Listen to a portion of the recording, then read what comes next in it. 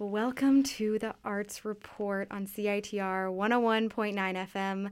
Today is October 5th. It's no longer September, like my mind likes to tell me it is. It's October 5th. And we're broadcasting to you live from the University of British Columbia, Vancouver, on the unceded and stolen Musqueam land. My name is Ruby Raven. I'm your host today, and I am joined by a new Arts Report correspondent, Zoe. Hi. Hi, Zoe. Thank you so much for being here. Welcome. Thank you for having me. I'm glad to be here. This is your first time on the radio, right? It is, yeah. Oh, beautiful. Well, it's going to be a fun day, a fun hour. So we are jam-packed with more VIFF stuff. You've been going to VIFF, right? I have. What films have you seen so far? So the only one I've seen is Soft. I'm hoping to see another one maybe this weekend, but that's the one I went to. And what did you think of it? I thought it was so good. The cinematography was amazing. They had two of the filmmakers and the actor there to do a Q&A, which was so cool to see. Oh, really? Yeah. That's amazing. Right? It was so cool. Is there anything memorable that you heard in the Q&A that you wanted to share?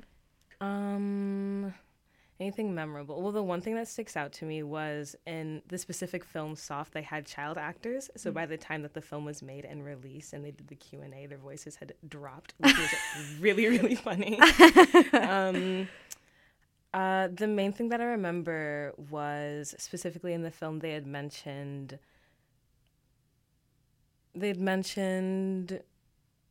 some of the methods that they used in making the film. Mm-hmm. So something that really stuck out to me was them using scenes where people weren't acting and were just having conversation and just getting like the real dynamic of the people. That's really camera, interesting. Which was really cool. That's fun. Thinking back, can you recognize those scenes, or was it so seamless that you can't even? Honestly, it was really seamless. If I really think about it, I think the opening scene was it seemed really authentic. So I'd say that one. Oh, really I love cool. that. That's awesome. All right, so we're going to get into it pretty quickly because we have some interviews to share. So first up, what we have is an interview with Dean Fleischer Camp, director-writer of Marcel the Shell with Shoes On.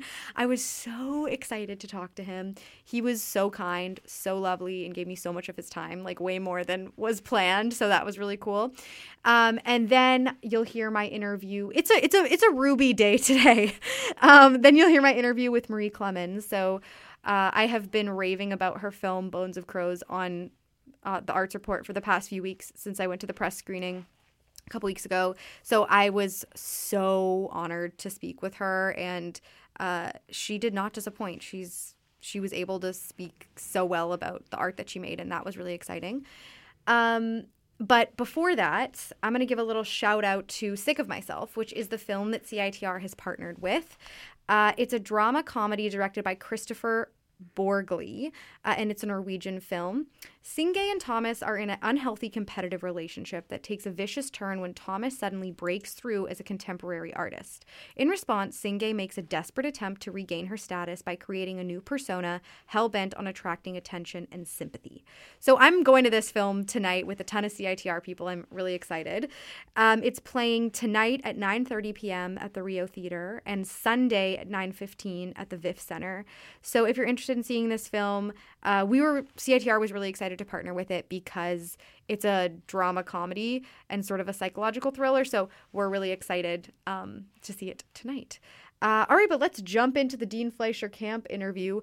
When I first popped on Zoom, his assistant came on, and so I ended up speaking with his assistant for like 7 minutes before he even got there, and his assistant was really interesting. So you'll hear a tail end of my conversation with the assistant before you hear, and then Dean comes in right away, but there's sort of some stuff happening with the assistant, so you'll hear two voices, and then eventually after about 2 or 3 minutes, it's just me and Dean. But the conversation with the assistant was so interesting, I wanted to keep a little bit of it in. All right, let's get to it. Let's get to it. Here we go. Dean Fleischer Camp interview. Let's do it. But what's the nerd thing? Hi. Sorry, go ahead. To be continued. What's the nerd thing? Well, we're ready to nerd out about Marcel and anything to be discussed. I was just talking to Sam about when he first moved to LA. I was asking him if he did any like film comedy nerd thing. Oh, yeah. And he was telling me about just the thesis that he wrote. But you're leaving me on a cliffhanger. What was the nerd thing?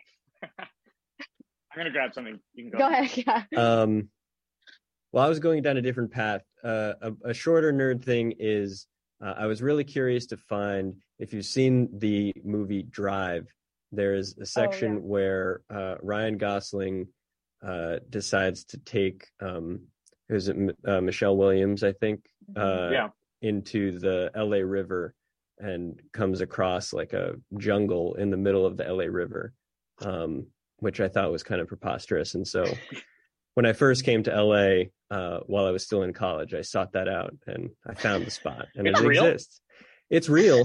Oh my God. They happened to shoot around the like, overturned shopping cart and all the trash around there and made it look much more beautiful. But it really bothered exists. By this preposterous scene that the first thing you did when you came to LA was seek out this river. That's exactly right. Yeah. All right, that is the right hole in thing. the fence I got or my whatever. nerd thing. Thank you. One of the first things I did when I moved to New York for college was sought out the apartment where like the final shootout in Taxi Driver takes place. That is very fair. I'm sure you weren't the first. Yeah, totally. I know. I found it. I was like, I bet there's like a couple weirdos a year that come to look for this place, and probably the people that live there are like, what is that guy doing? That's how you know you're like a real cinephile, is if you're like creeping out the neighbors. Right. Are you a comedy film dork yourself, Ruby? Is that what you're asking? Yeah, I'm like sketch, improv, comedy nerd person. So that's what I was interested in asking Sam about. Yeah, and that's why I'm so interested in you and Marcel. Great segue. Yeah, nice. Really professional. Thank you so much. All right, so on October 7th, between 1 and 2 p.m., you'll be joining the VIFF Connect Talk. So you're joining VIFF to talk about your hit film, Marcel the Shell with Shoes On, which I saw over the summer and I really loved. For a variety of reasons. I'm a huge Jenny Slate fan. Now I'm a huge You fan. But I really loved that Marcel was never the butt of the joke, that like you took his emotional world really, really seriously and you like dealt with it with a lot of respect. But also the premise of him being this shell that talks and wears shoes is like preposterous. So that's where like the comedy comes in. So, but I love just how heartfelt it was and how serious the audience was allowed to take his story, even though it was a ridiculous story. Yeah. Go ahead.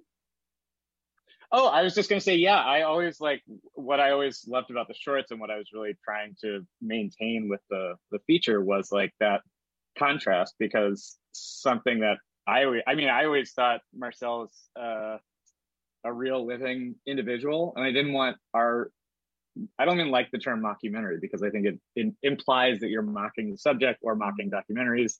And I had never really seen a movie where it's a mockumentary, but the subject is treated with just as much dignity as like, Grey Gardens or any real documentary subject.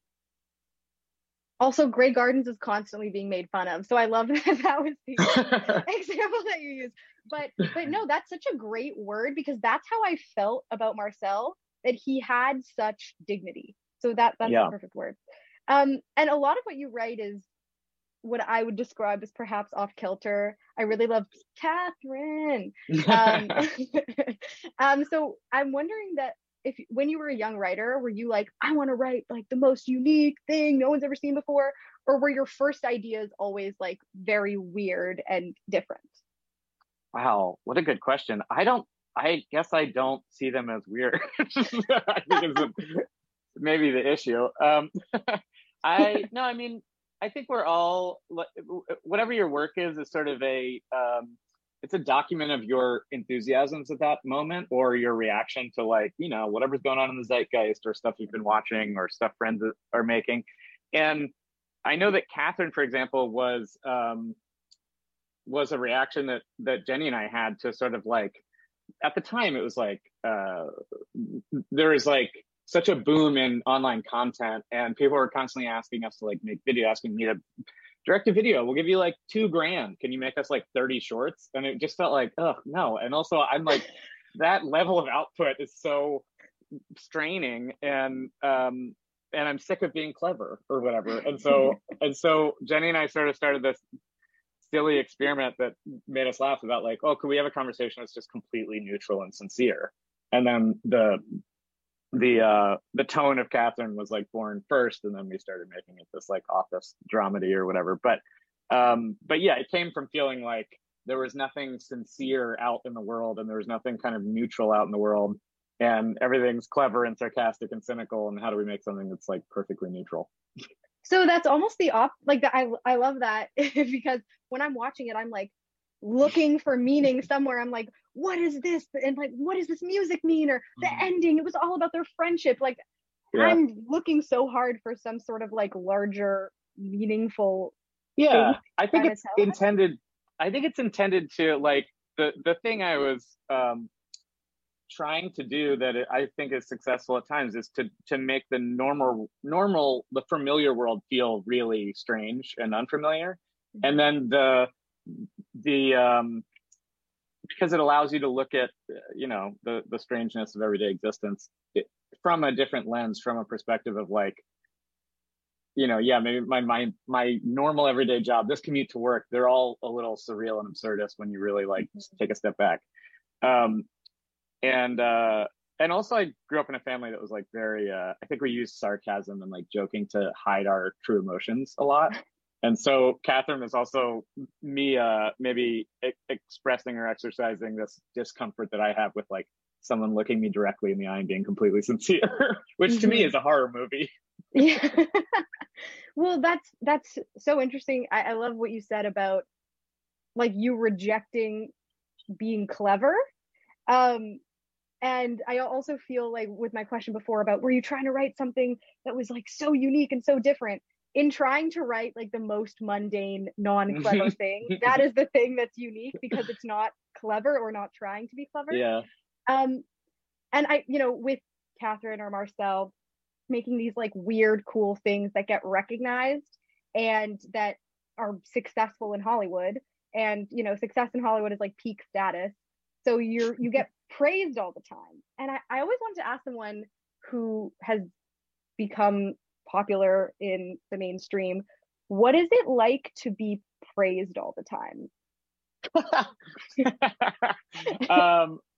That is so funny. I don't think I am praised all the time. I mean, I still see myself very much like an outsider of not just like Hollywood, but any sort of scene that I've been a part of or anything like that. I never totally feel like, oh, that's like my home. And maybe that is the reason I'm like kind of restless and always like making new types of projects. But I don't think that I am praised all the time. But I'm flattered that you think I'm praised all the time. Well, I mean, your projects are so successful. So I imagine also that it's drowned out by like the torrent of self-hatred and denial that is actually running through my head all the time. So maybe that's why. That's probably a pretty common trait of people who are praised all the time. So you probably don't notice the praise because you reject it.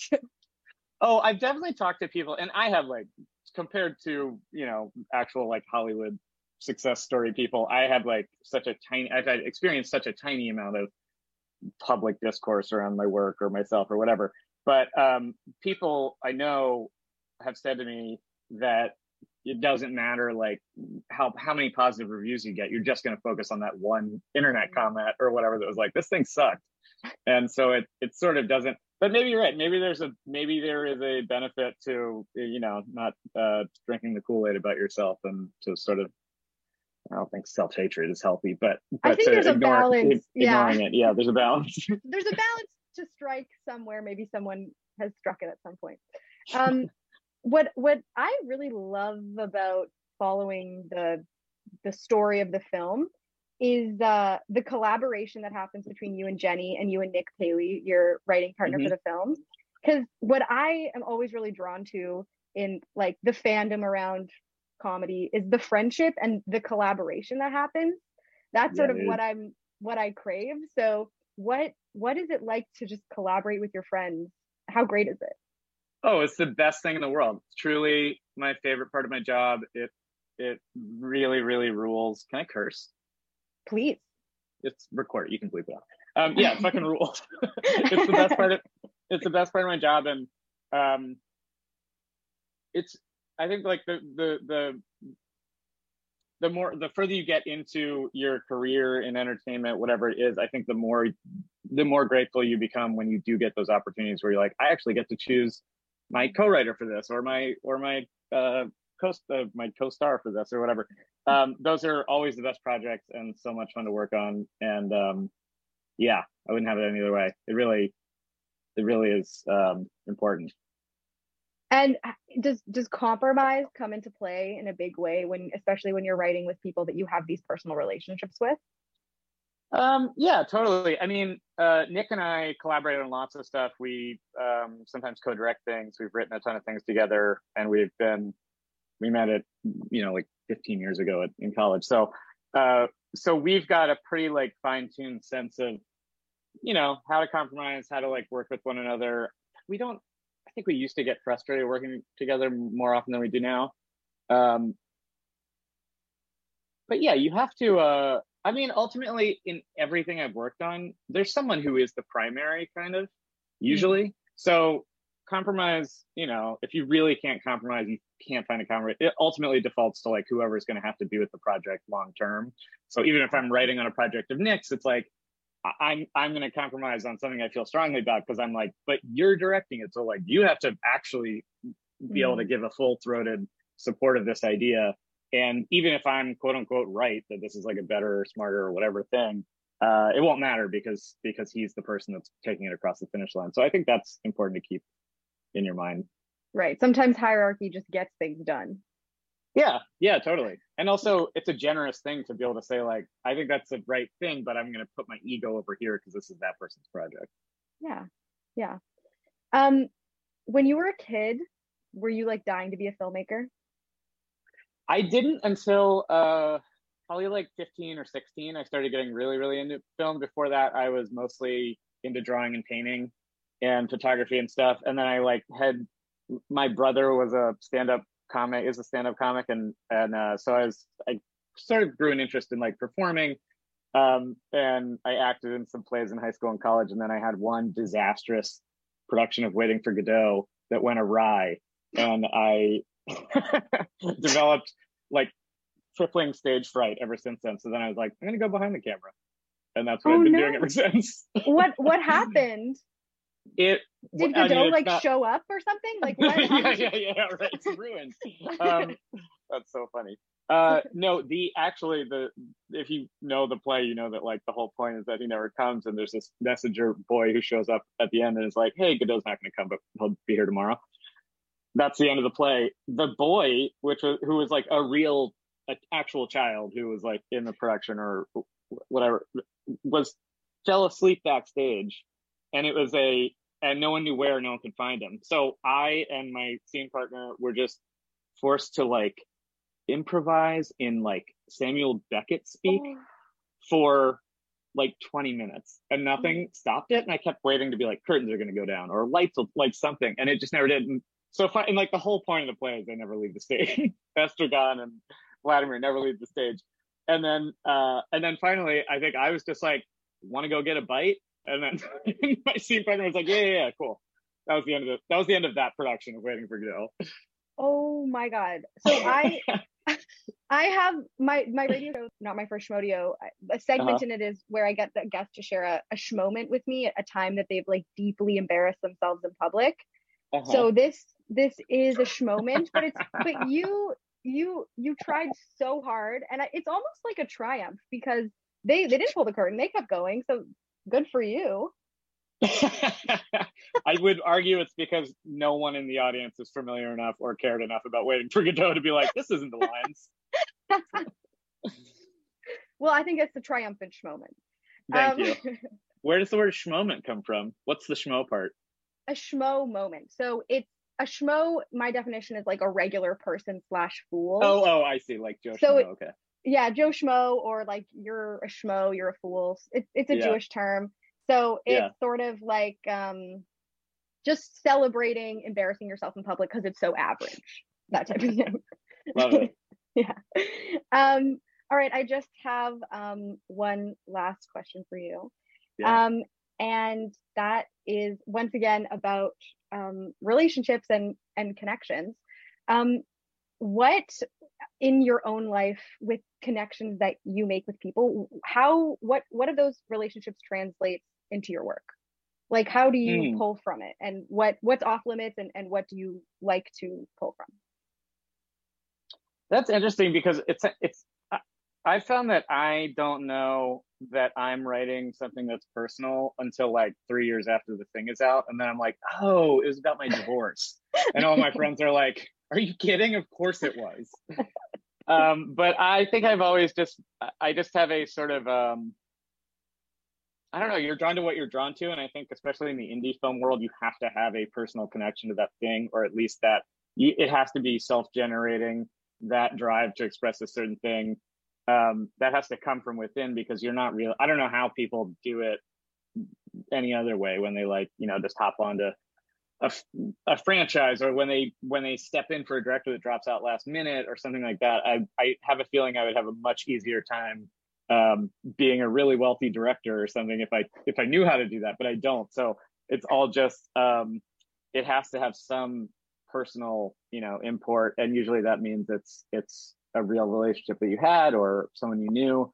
One of my favorite things about working with writers, and either in writer's room or with like Nick, for example, my collaboration with him and Jenny, is that you're constantly kind of sharing parts of yourself or moments from your past, because you'll say, like, oh, well, how does it manifest? How do you know when someone's controlling, or where does that manifest in their life? And then, we're all kind of sitting around being like, oh, I knew this kid once at blah, blah, blah. Or my mom is like, did this weird thing once.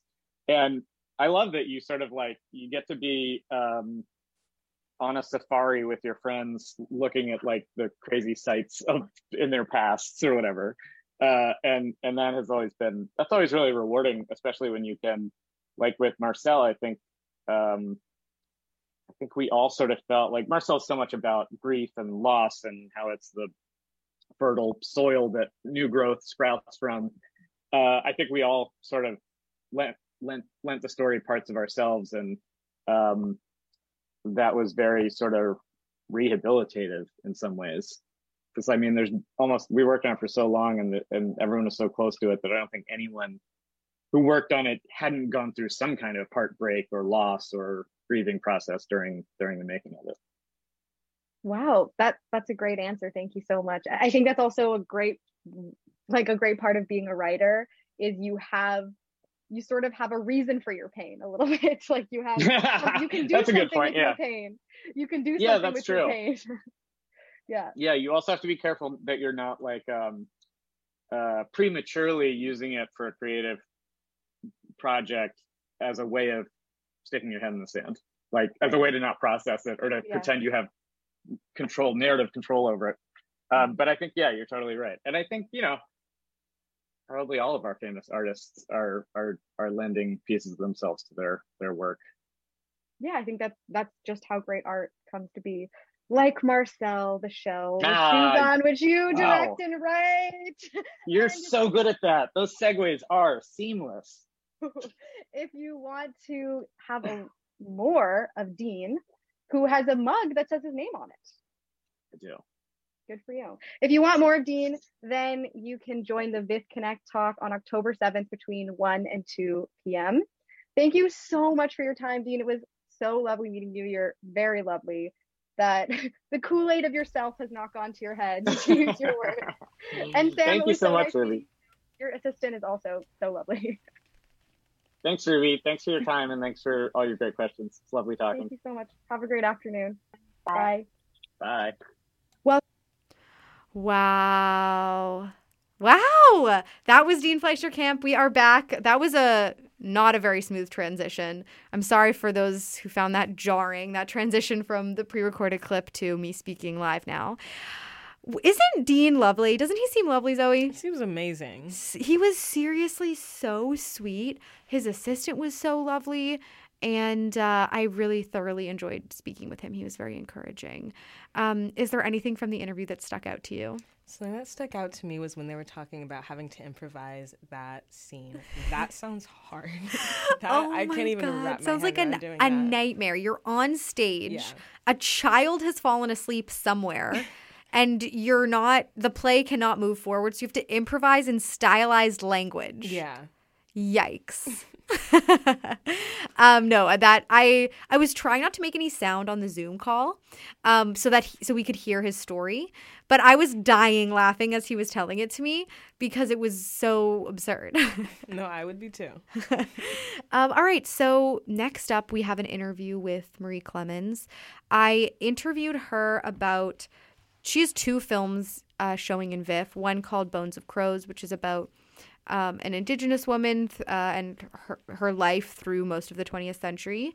And the other film is called Lay Down Your Heart, and it's about an artist in Vancouver who happens to have Down syndrome and sort of his prolific artistic ability and the connections that he makes with people. So I talked to her about both of these films. First, you'll hear me talk about Bones of Crows, which I've seen, and then you'll hear me talk about Lay Down Your Heart, which I haven't seen. I say it in the interview too, but it's premiering, I believe, on October 7th. So you can go see that film on the Sunday. On this Friday. Anyways, you'll hear it in the interview. Here we go. Here's my interview with Marie Clements.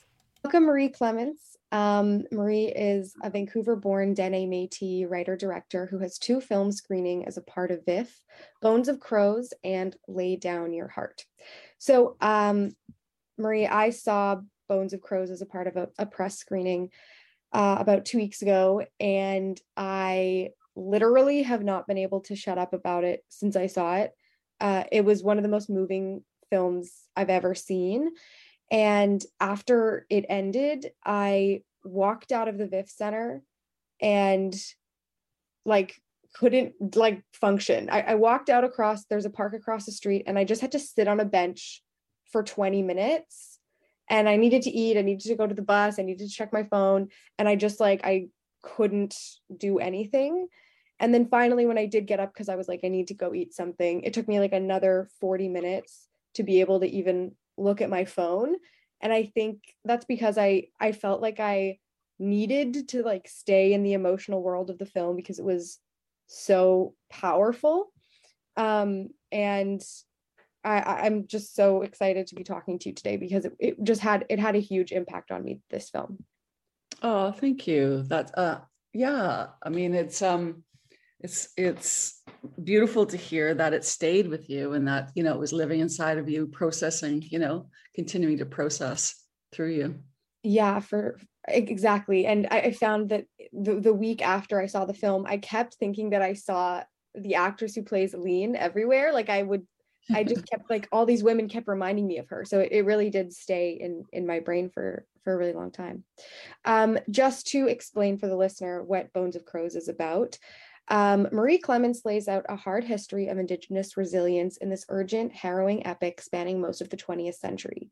The story of a Cree woman named Aileen from childhood through residential school, World War II, and beyond. So for the listener, could you, in your own words, describe what this film is about? Yeah, it centers around the main character, Aileen Spears, who's a Cree matriarch in her family. And it starts in World War II, where she goes off to the war to become a code talker and meets and falls in love with a West Coast guy. And they get married and they have dreams of the future and having children. And then their experiences in residential school starts to come back to them. So it's really looking at multi-generations within one family and how that experience just kept dominoing inside that family. Thank you. So this film is obviously filled with really important, but also quite heavy stories. How did you write this film in any way that you want to interpret that question? Okay. Well, it originally started out as a 4-part miniseries, and then it became a 5-part miniseries, and then it became a 5-part miniseries and a feature film. So there was quite an evolution to the story. I mean, obviously the feature, sticks very close to Aline's narrative. And there was something, remarkable about following one character's life over 86 years. So that's kind of how it, evolved.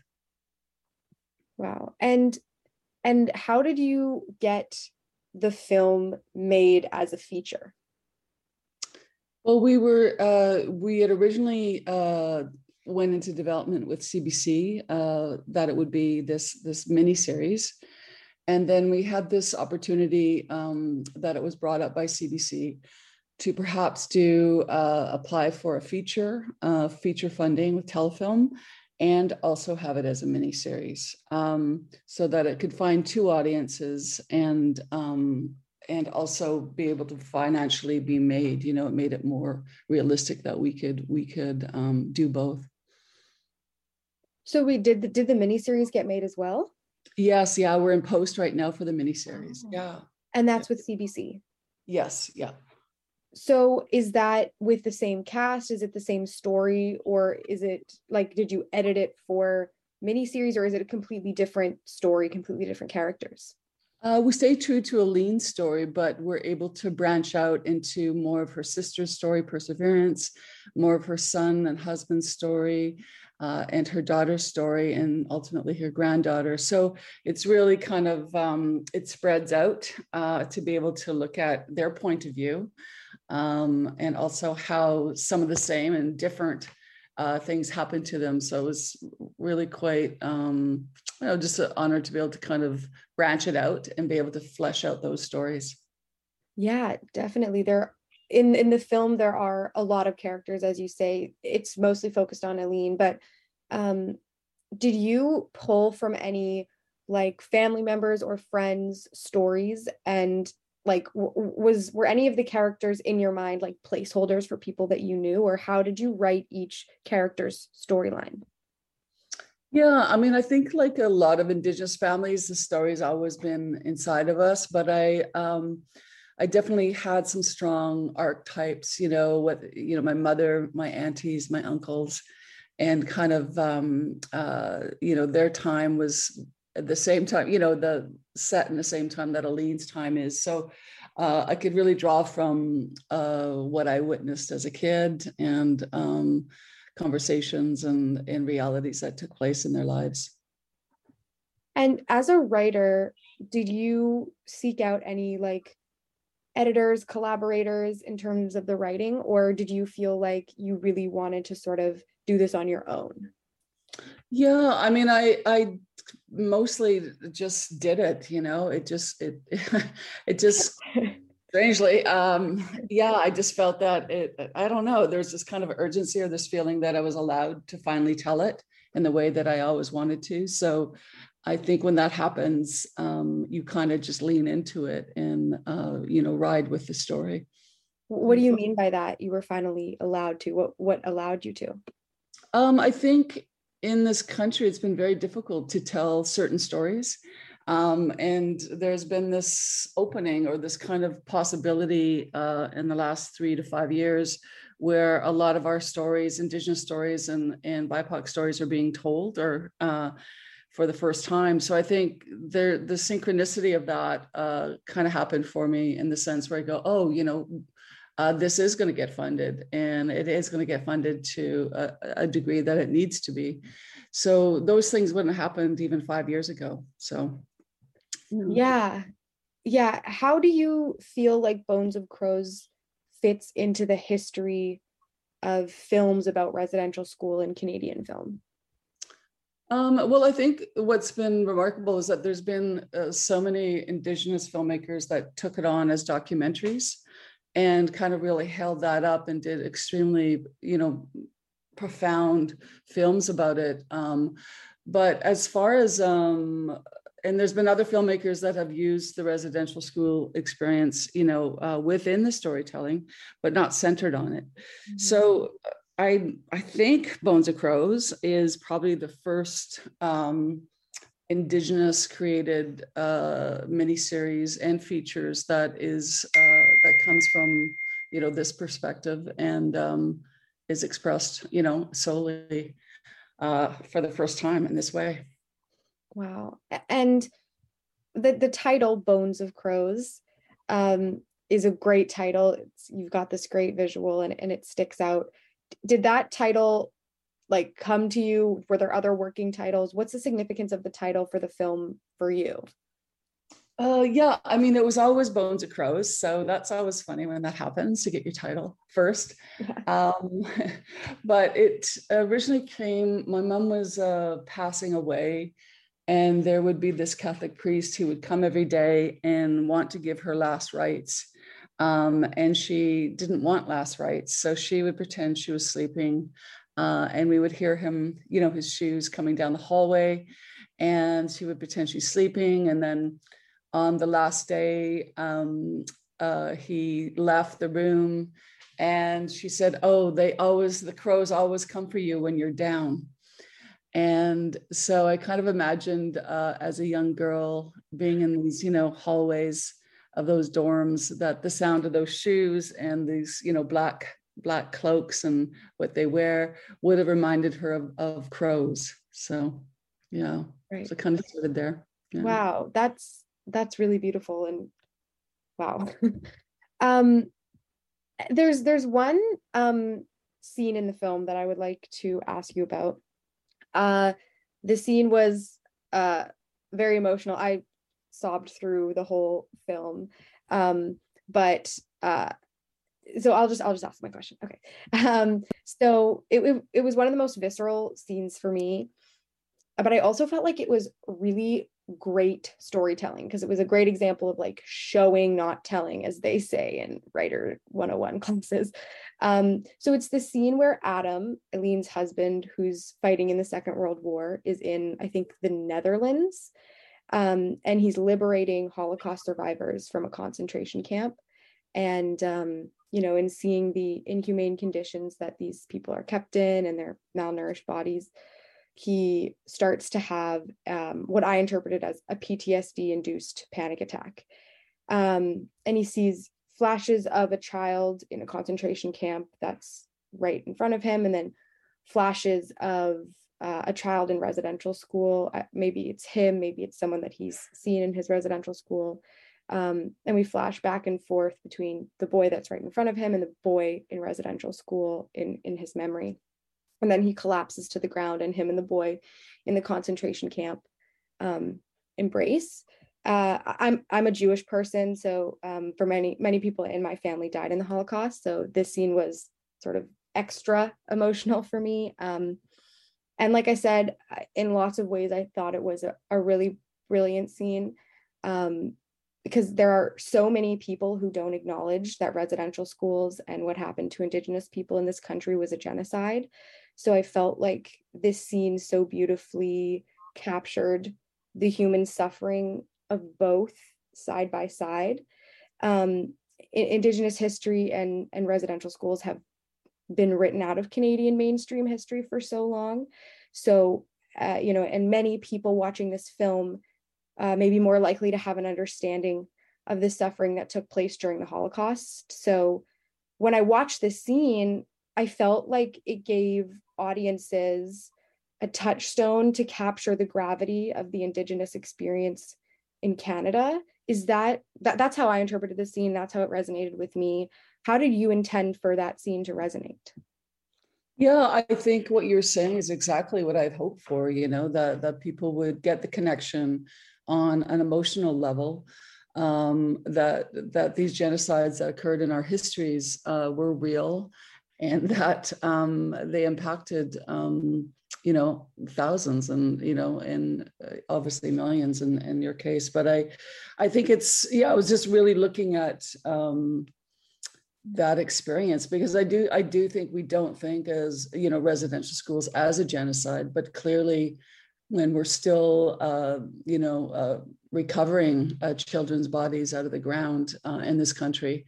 It is a genocide, it's clearly was aimed at one thing. So thank you for understanding that and connecting those two in a big way. Mm-hmm. It was really powerful.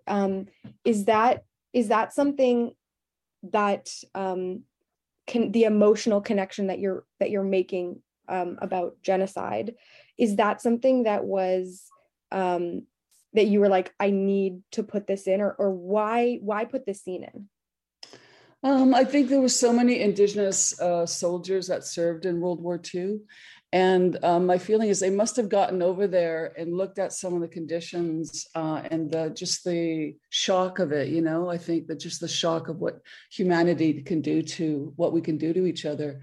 They must have been impacted by that in a major way.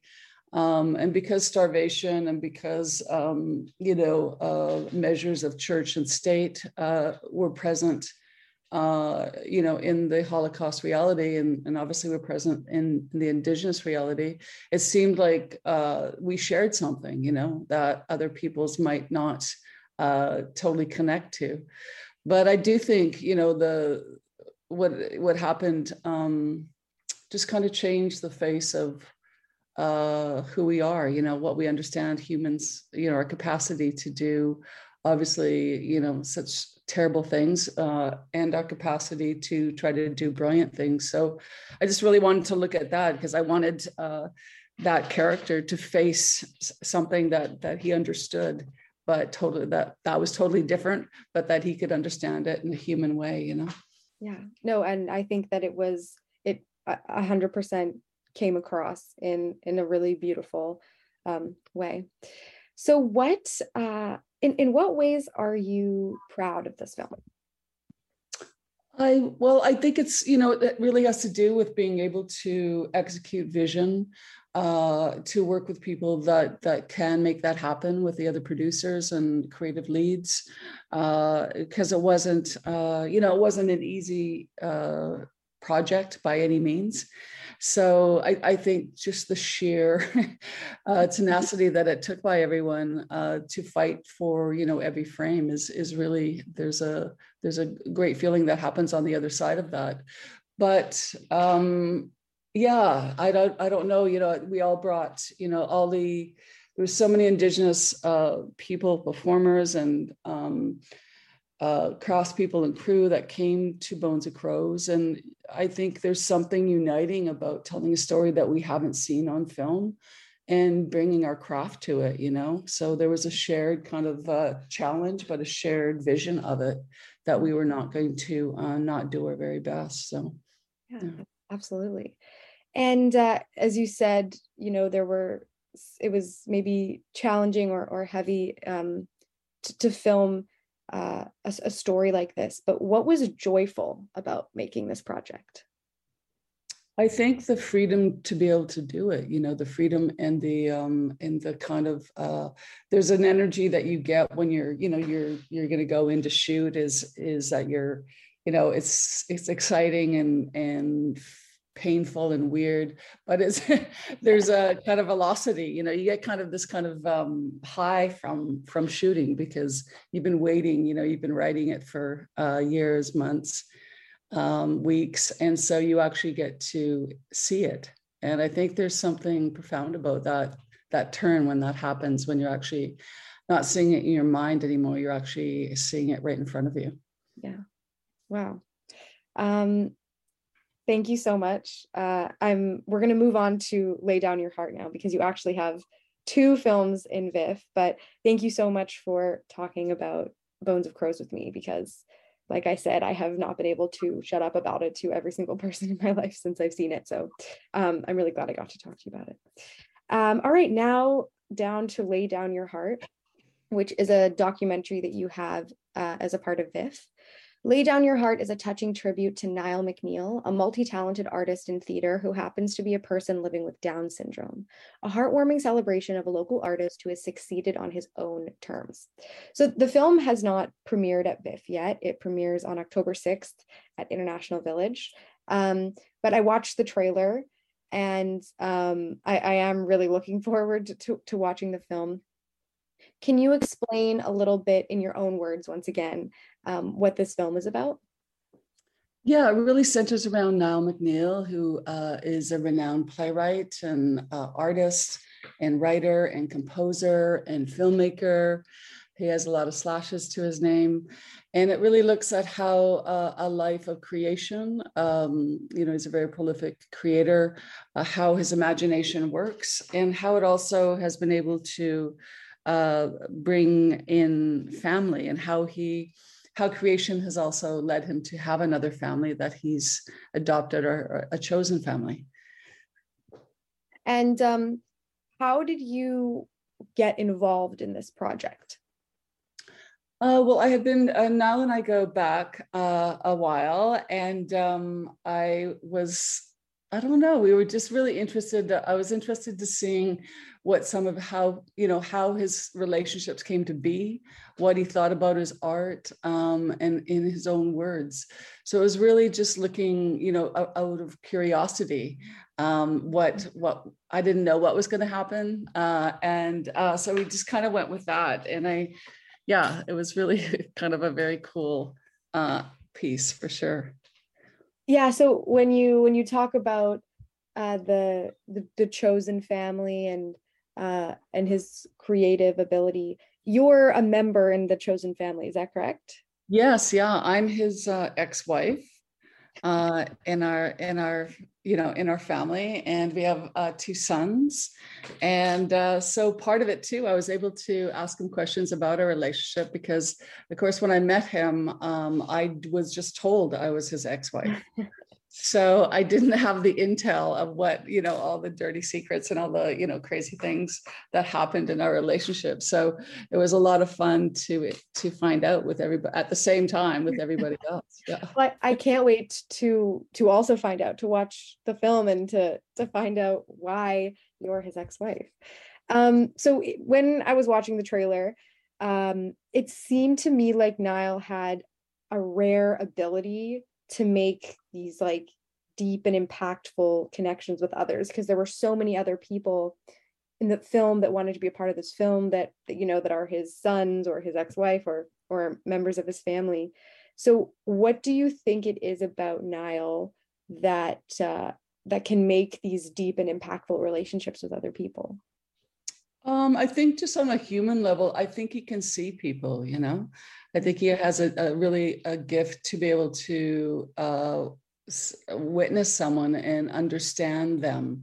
So I think some of it's not so much that, like, some of it, he's giving us what he thinks we need, So like one of our sons had lost his father, and I said to him, well, I'll be your father now.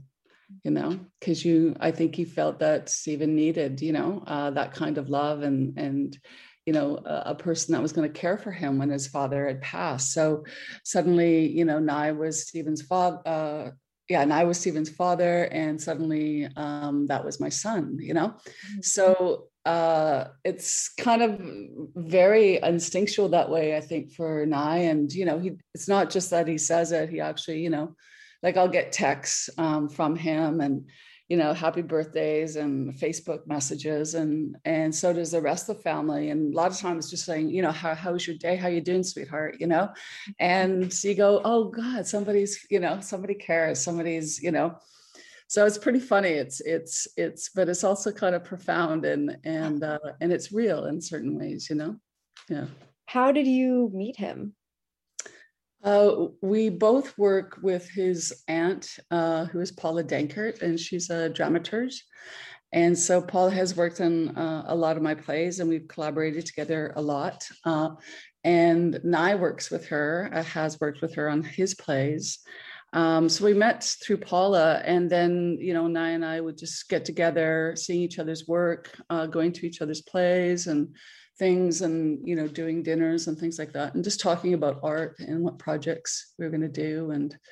And so very much an artistic relationship, of 2 people that were doing different things in the world and sitting around a table talking about it.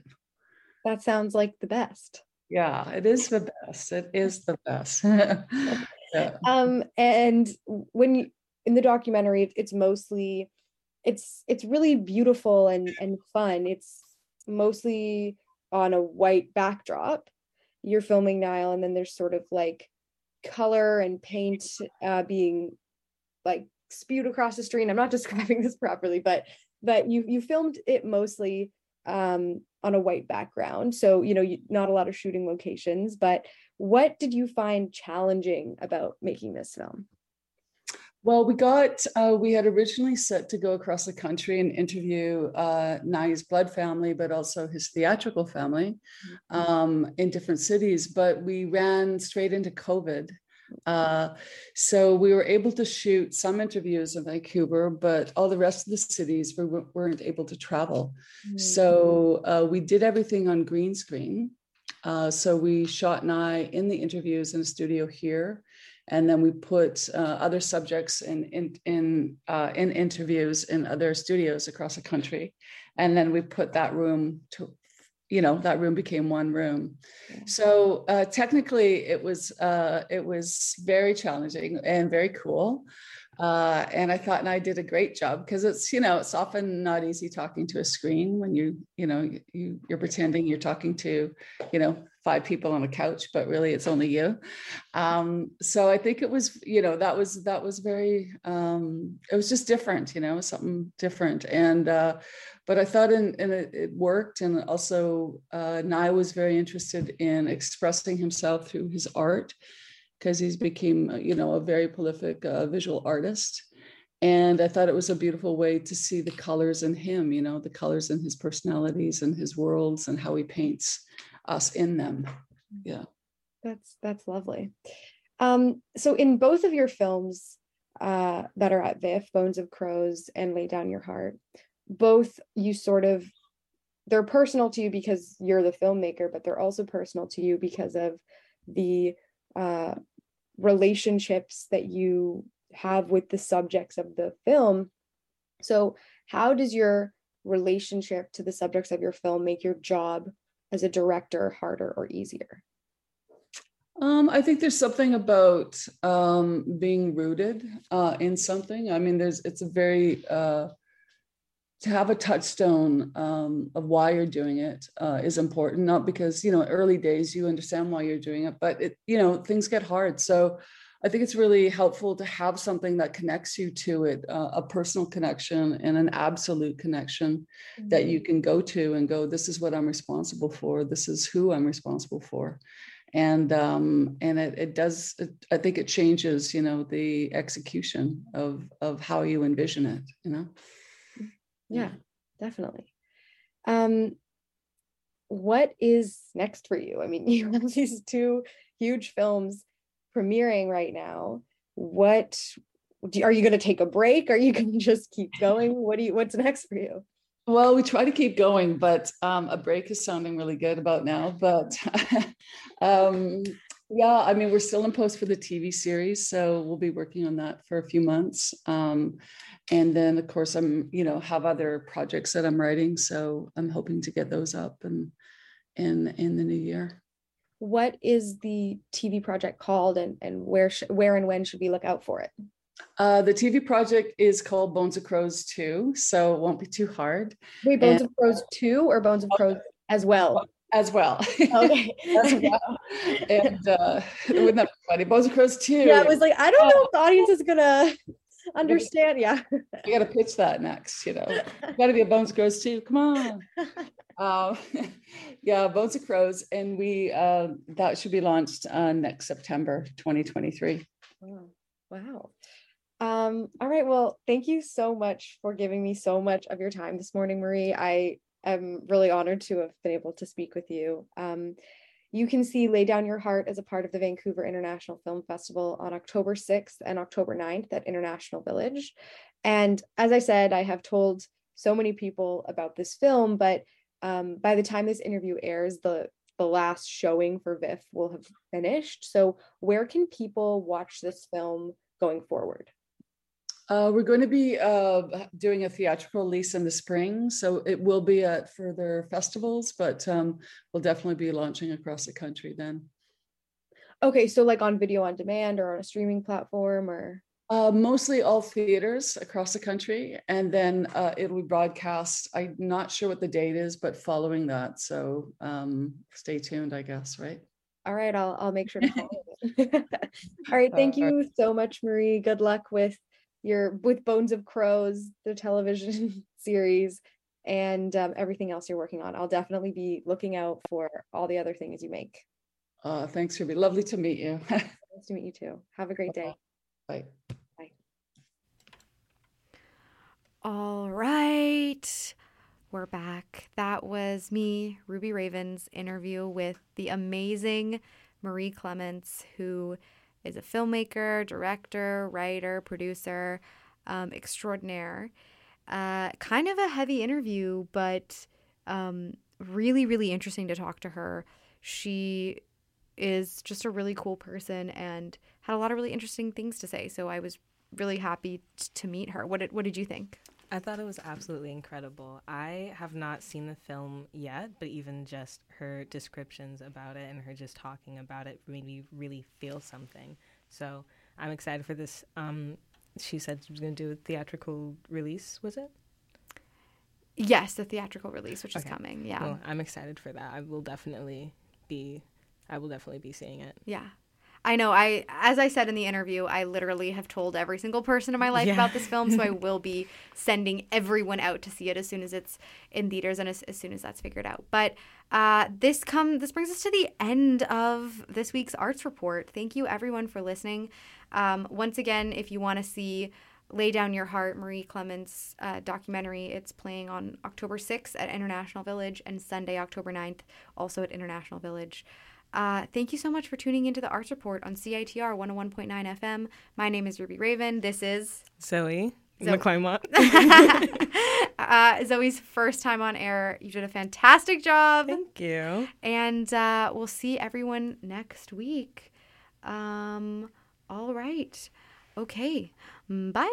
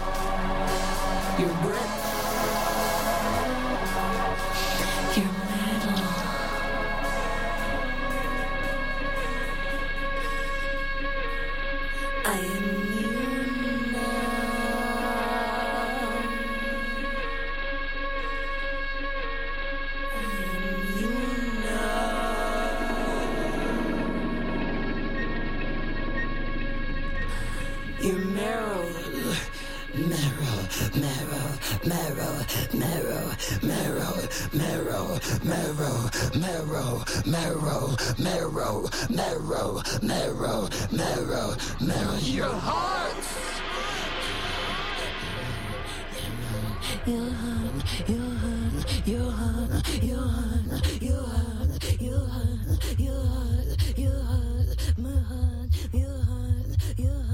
My brain. Your thoughts. My brain.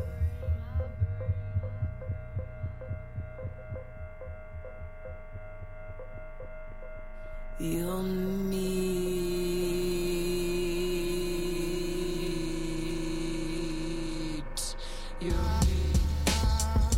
You're listening to CITR 101.9, broadcasting from UBC's Point Grey campus, located on the traditional, unceded Coast Salish territory of the Hunkaminam-speaking Musqueam people. Nisiyam Nisiyaya Thikum Queenansep Hydrocasiam Nisiyam Nisiyaya Anthascaclia Talitin Homasque Masteo